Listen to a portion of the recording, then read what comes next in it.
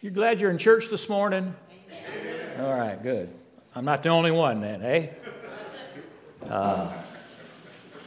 Galatians chapter 2, verses 11 through 21.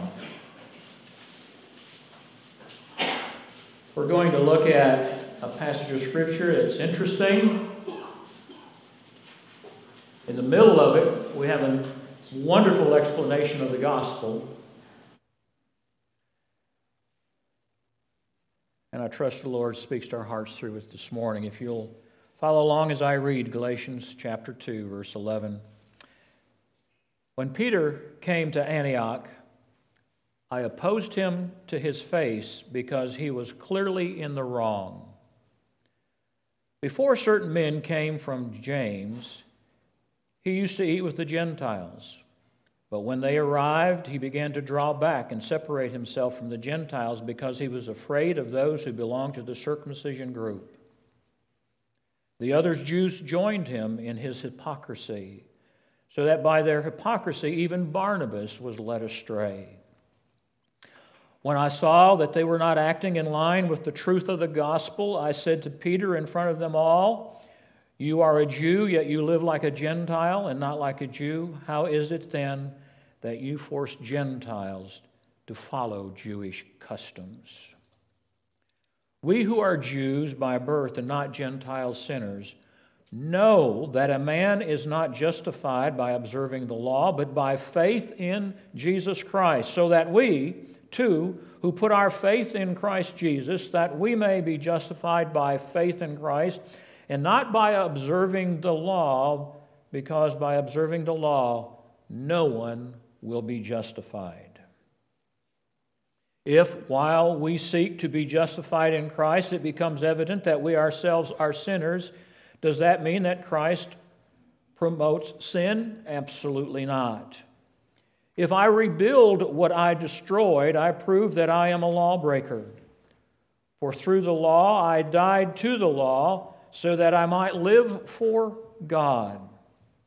I have been crucified with Christ and no longer live, but Christ lives in me. The life I live in the body, I live by faith in the Son of God, who loved me and gave himself for me. I do not set aside the grace of God, for if righteousness could be gained through the law, Christ died for nothing. I heard that there were two robbers that went into a delicatessen outside of Boston, Massachusetts, one of the small towns. They pulled out their guns and demanded money from the owner who was standing behind the cash register. The owner opened the cash register, put all the money in a brown paper bag, set it up on the counter in front of him, between him and the robbers. They grabbed the bag on the counter, fled, and a while later, when they were in a safe place, they opened up to see what they had. They had 2 sandwiches. They grabbed the wrong bag.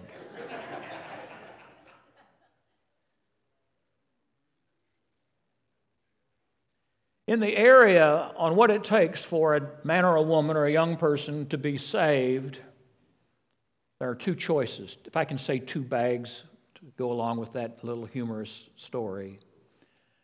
The bag of grace or the bag of legalism and religion. You grab the wrong bag, you're going to be disappointed. The legalism bag has with it a list of things you are to do, deeds you are to perform in order to be saved. You basically have to look good on the outside. But when one looks at legalism very carefully, you will notice that certain things are missing. Specifically, joy and peace and contentment. Legalism is slow torture, someone said. I don't know who to give that quote to. Because it robs an individual of any kind of contentment or security that they could have when they're tied to legalism. If you're bound to legalism, you have a form of religion. But you will find you have no nourishment. There's nothing solid for you to hang on to, no vitamins, no excitement. Just a diet of rules, regulations, and you will starve spiritually. Now, on the other hand, there's the other bag I'll call grace, and no disrespect. Grace has no rules. There's no codes to follow, no rituals to take place, no price to pay. Grace is an invitation from the heart of God to the one who accepts the truth and believes the truth and receives salvation. That invitation is very simple. It can be found many places. I just chose to go to John chapter 3, verse 36. It says, "Whoever believes in the Son has eternal life." It's very simple. In that bag of grace, there's joy, there's spiritual health, there's forgiveness for yourself and forgiveness towards others. There's assurance of eternal life. You got two choices, legalism or grace. And that was a problem there at the churches in Galatia. There was a choice between legalism that came in the form of Judaizers that had come from Jerusalem, or the other choice was God's grace, which is what Paul taught, which was the gospel message. The Judaizers offered up an old, dead religion, a religion of works, a religion of efforts, a religion that taught you had to be following certain rules and there had to be, of course, goodness in your life. Grace offers a relationship with God through Jesus Christ and the finished work that He did on the cross. That choice still happens today. Quite honestly, that's a choice in front of you this morning. A choice, legalism, grace. Religion, grace. Verse 12 here tells us, and just pointing this out for information's sake, says they came from James, which means they came from Jerusalem. But if you were here last week, you know that last week, verses 1 through 10, which we looked at, had already settled the issue between legalism and grace. Paul and James and Peter and John all stood in agreement with Paul and Barnabas about what the gospel was. But somehow these men that came from Jerusalem came saying they came from James, were men that must have had prestige and were looked up to because Peter, when they came there, Peter even backslid himself. Look at Peter's conduct there in verses 11 through 14. When Peter came to the church there at Antioch for a visit, he had no problem associating with the Gentiles. He had no problem of sharing a meal with them, of being together in fellowship. Obviously, Peter had eaten with the Gentiles. And from what the Lord had taught him earlier, which we found in the book of Acts, and we're going to turn to that here in a second, Acts chapter 10, verses 34 and 35, it says this.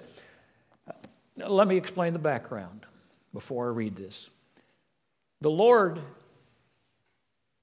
told Peter to go to Cornelius, a Gentile, and give him the gospel. And he did that by an illustration of a sheet coming down with quote-unquote unclean animals in it. And the Lord said to him, eat. And Peter says, not a chance. And the Lord said to him, what I declare is clean is clean. Now I have a mission for you. Go to Cornelius. Now that's my translation. You can read it later if you would. But here's the conclusion, verse 34. Then Peter began to speak. I now realize how true it is that God does not show favoritism, but accepts men from every nation who fear Him and do what is right. You see, Peter learned the lesson that there is no respecter of persons with God. And so here he, again, after that, affirming, as we looked at last week, that what the gospel was and how to associate with Gentiles, here these men came, they had to be influential, that even Peter now is guilty of inconsistent behavior. By his actions, he was negating the gospel. And Peter took a position he knew where he was wrong. And Paul took him to task. The problem of eating with Gentiles. See, even if he was still eating kosher food, it was wrong for a Jew to sit at a table with Gentiles eating food that would have been considered unclean, because by sitting with them at a same table and fellowshipping with them, you're giving approval of who and what they are. And Peter, being fearful here, as the text says, drew back, associated only with the Jews.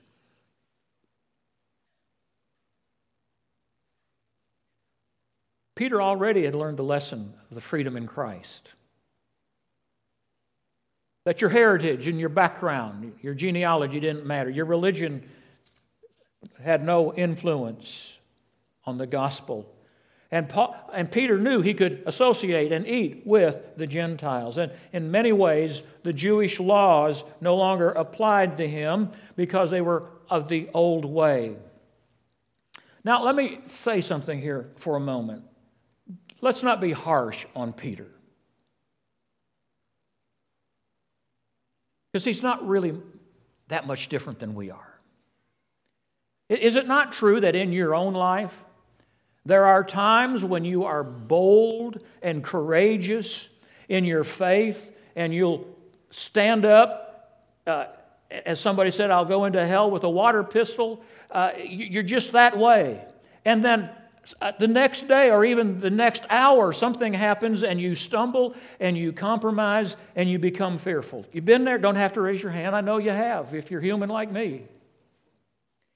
Peter was afraid, the text tells us there in verse 12. Fear took hold of him, and he was afraid of what these Judaizers were going to think of him and would say. And so he wanted to please these false teachers, knowing he was wrong, and in doing so, he became a hypocrite. He was promoting a false religion at that point in time. Now, to make matters worse, the rest of the Jews followed him because he was the leader. Text even says Barnabas, who understood very clearly the truth because he was with Paul so long, even Barnabas was led astray. Oh, there's one great lesson for us here, folks. An act of disobedience can lead other people astray. One of the great tragedies of the church today are the hypocrites in the church. Those who keep compromising the truth. I don't know how many people have come to me or said to me over the years, my mom, my dad is a Sunday Christian. They're different at home than they are at church. They put on their good suit for Sunday, get all dressed up. But they're a different person at home. Oh, how important it is for us to be exactly the same that we are here in worship hour on Sunday morning and any other time we gather together, and be that same person Sunday afternoon and Monday and through the rest of the week. I'll never forget hearing Dr. J. Vernon McGee, fine Presbyterian preacher, long time ago, went to heaven. Heard him say one time when he was pastoring the Church of the Open Door in California, he needed to speak to one of the leaders and elders in his church. And this man had a business, and he, of course, knew where the business was at, and so he decided to just go down and talk to him. And Dr. McGee says when he walked in the building, he heard a voice that was just spewing out profanities and just horrendous language. But he realized it was the man who was the elder in his church. The owner of the business before the men who were working for him. And Dr. McGee said, I quickly forgot the business that I wanted to talk to him about. I looked him straight in the eye and said, either you will resign from your position on Sunday or you will repent on Sunday before the church. We cannot be a hypocrite and be effective in this world. If you're going to be a godly man of God, be a godly man of God. Don't put on a front. If you're going to be a woman of God, be a woman of God. If you're going to be a mother of God, be a woman, a mother of God. A father, let your kids know that you're the same at home that you are at church. Now, I just want to say something else on that. Thankfully, there is forgiveness. Now, none of us live perfectly. Do not misunderstand me. I was raised in a denomination that taught sinless perfection, and I found out it's not real. But let's face it, when we do become hypocritical and compromise and become afraid, damage can be done, and some of that damage will never, ever be undone.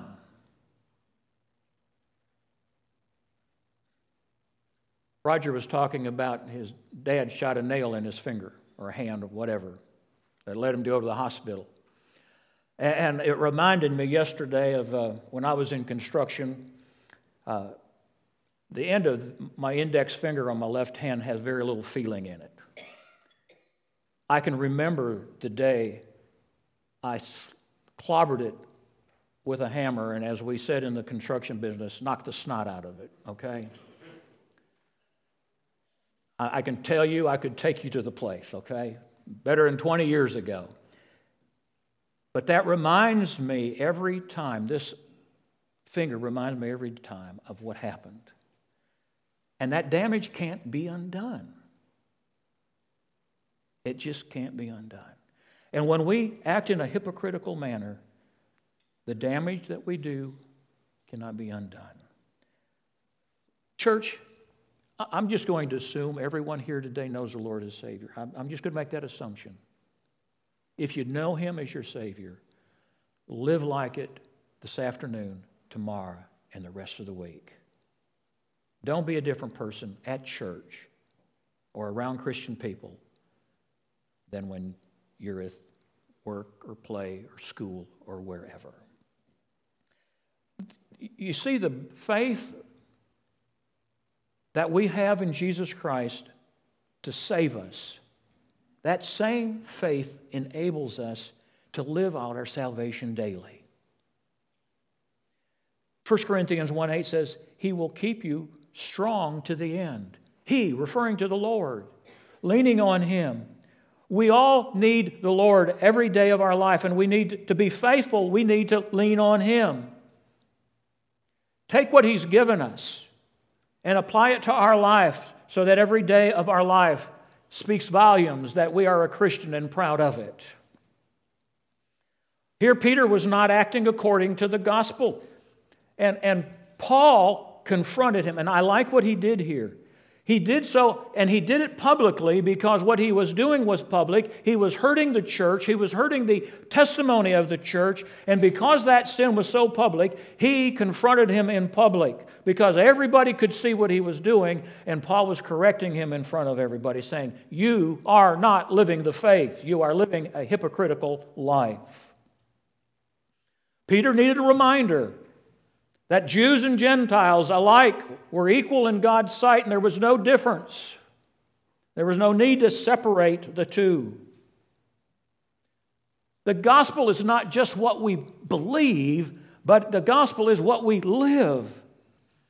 The gospel dictates how you and I think.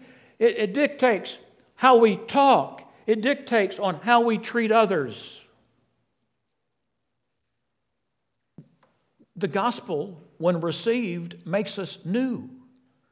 We become a new creation, the Scriptures tell us. That's why I love the term talking about being saved as being born again. There's a spiritual birth. We are a different person. We are changed from the inside out.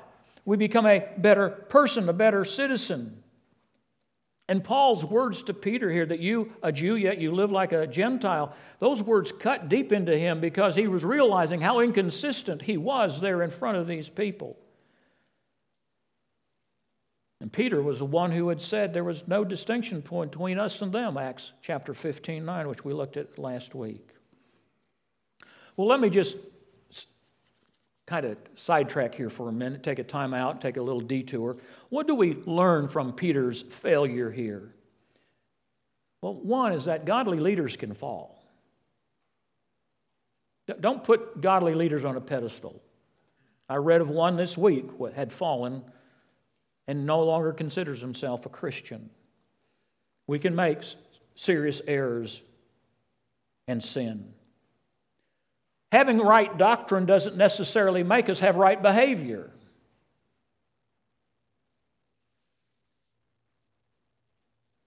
We can compromise.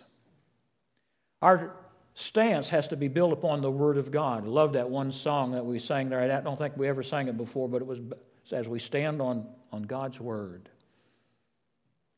And when false teaching does come, it needs to be dealt with. Well, as we travel on here, he talks about, again, I think it's a very important verse, in verse 16, justification. It's a beautiful verse. In a sense, it's the gospel in one verse here. Let me just read verse 16 again if you don't have it in front of you. It says, "Know that a man is not justified by observing the law, but by faith in Jesus Christ. So we too have put our faith in Christ Jesus, that we may be justified by faith in Christ, and not by observing the law, because by observing the law no one will be justified." The word justified means to be declared righteous. The simple translation or interpretation is just as if I've never sinned. When we are declared justified, it's what God does in us. He declares the person who believes on Jesus Christ righteous. The sinner saved by grace, as Brother Steve was singing a short moment ago.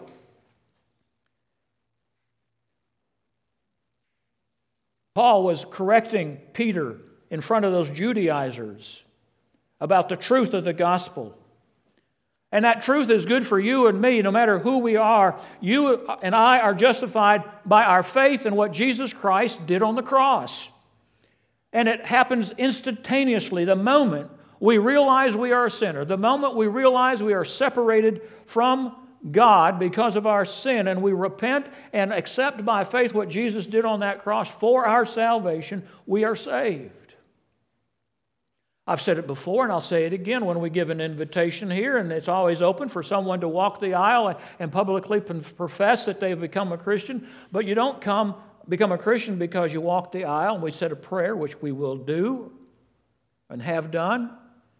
But the moment you were convicted in your heart that you were a sinner, and you said in your heart, "Lord, I trust you," and that will happen while you're sitting in your pew, when you say that, that's the moment you became a Christian. That's the moment you were justified. Not because you said a certain prayer, but it's because you believed the truth. God is the one who justifies. He justifies by His grace. And that grace puts our sins upon Jesus Christ there on the cross, and we receive Christ's righteousness. The Bible tells us our righteousness is nothing but filthy rags, but when we receive Christ as Savior, we are declared righteous in the eyes of God. That we are declared not guilty. You glad of that? Our past is literally forgotten and to be remembered no more. Let me turn back to Romans chapter 4, verses 6 through 8 here for a moment. David says that the same thing when he speaks of the blessedness of the man to whom God credits righteousness apart from works. Blessed are they whose transgressions are forgiven, whose sins are covered. Blessed is the man whose sins the Lord will never count against him. Never count against us. They're not remembered any longer. We are no longer condemned. We are no longer separated from God because of what Christ did when we believe on Him as Savior.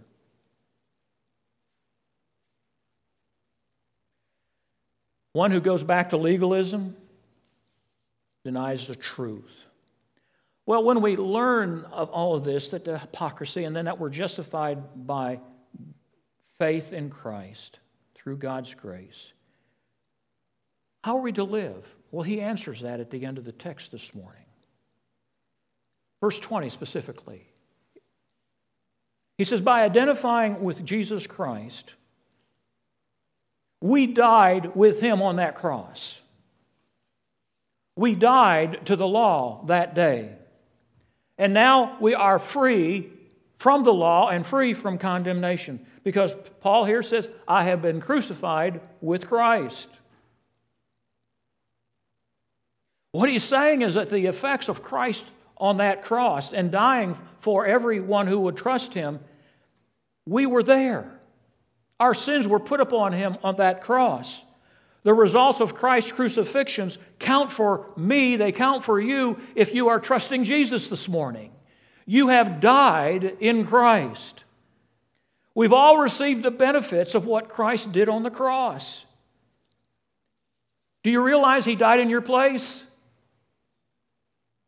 Do you realize that you and I will never experience what they call the second death, which is spiritual death, which is separation from God forever and ever? The book of Revelation chapter 20, verse 14 and 15 says, then death and Hades were thrown into the lake of fire. The lake of fire is the second death. And if anyone's name was not found written in the book of life, he was thrown into the lake of fire. That's the second death, a continual forever and ever in hell. But Paul said, I am crucified with Christ. He died for my sins. I literally was there with Christ on that cross. I died to the law that day. I'm now free in Christ. I have been crucified. He's saying, my rights as an individual have been crucified. I am now in control of the Holy Spirit. I have died with Christ and been raised to newness of life. When you say, I have been crucified with Christ, you're saying that Christ's crucifixion counts for me. I can accept it. I no longer live then, but Christ lives in me. When Paul was saying here that Christ lives in me and I no longer live, he was saying, I am no longer in control of my life. I am no longer in control of my actions and the words I speak. I am no longer in control of myself because I am now under the leadership and guidance of God through the Holy Spirit. We stop making excuses for our sins. We submit ourselves to Christ. The Holy Spirit comes and lives within me. He lived within Paul. He lives within you if you know Christ as Savior. He leads us. He is the one that opens our minds to the truth. He is the one that opens our hearts and our eyes to His plan and purpose for us. Then he goes on and says, in the life I live in the body, I live by faith in the Son of God. This is new life in Christ. We trust Him. We become obedient to Him. We are faithful to Him.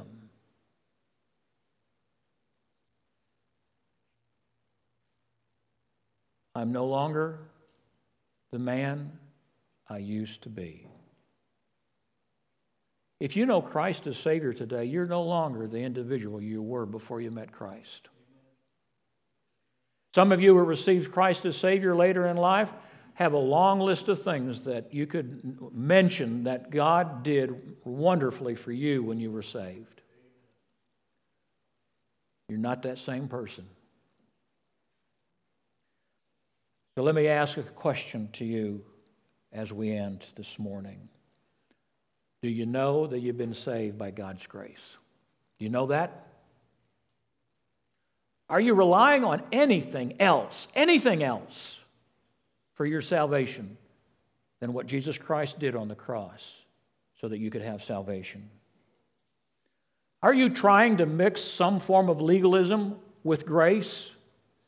Do you think you're earning some merit with God because of your religious works or your rituals? Salvation is found in nothing else and no one else. Acts 4:12 says, "Salvation is found in no one else, for there is no other name under heaven given to men by which we must be saved." Do you know Jesus this morning?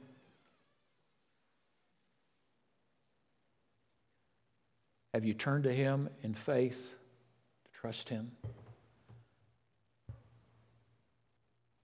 Because if you're trusting anything else, you're missing spiritually what God wants for you. And that's new birth and to live for Him from now until the end of eternity, which there never is, till the end of time. Let's pray. Father, I just want to say thank you for these few minutes we've had together today. Thank you that you have been so faithful to us and so good to us. Father, I just ask if there is someone here today, and with the number that we have, I would have to say there are people here today that do not have a relationship with you. I trust your Spirit has been speaking to their heart, that they just need to turn from whatever they're leaning on now to the finished work of Christ on the cross. You so graciously offer them today. Give them the courage to do that, and as we stand and sing, give them the courage to stand in front of this congregation today to say, I am a Christian and a follower of Christ today. In Christ's name we pray. Amen.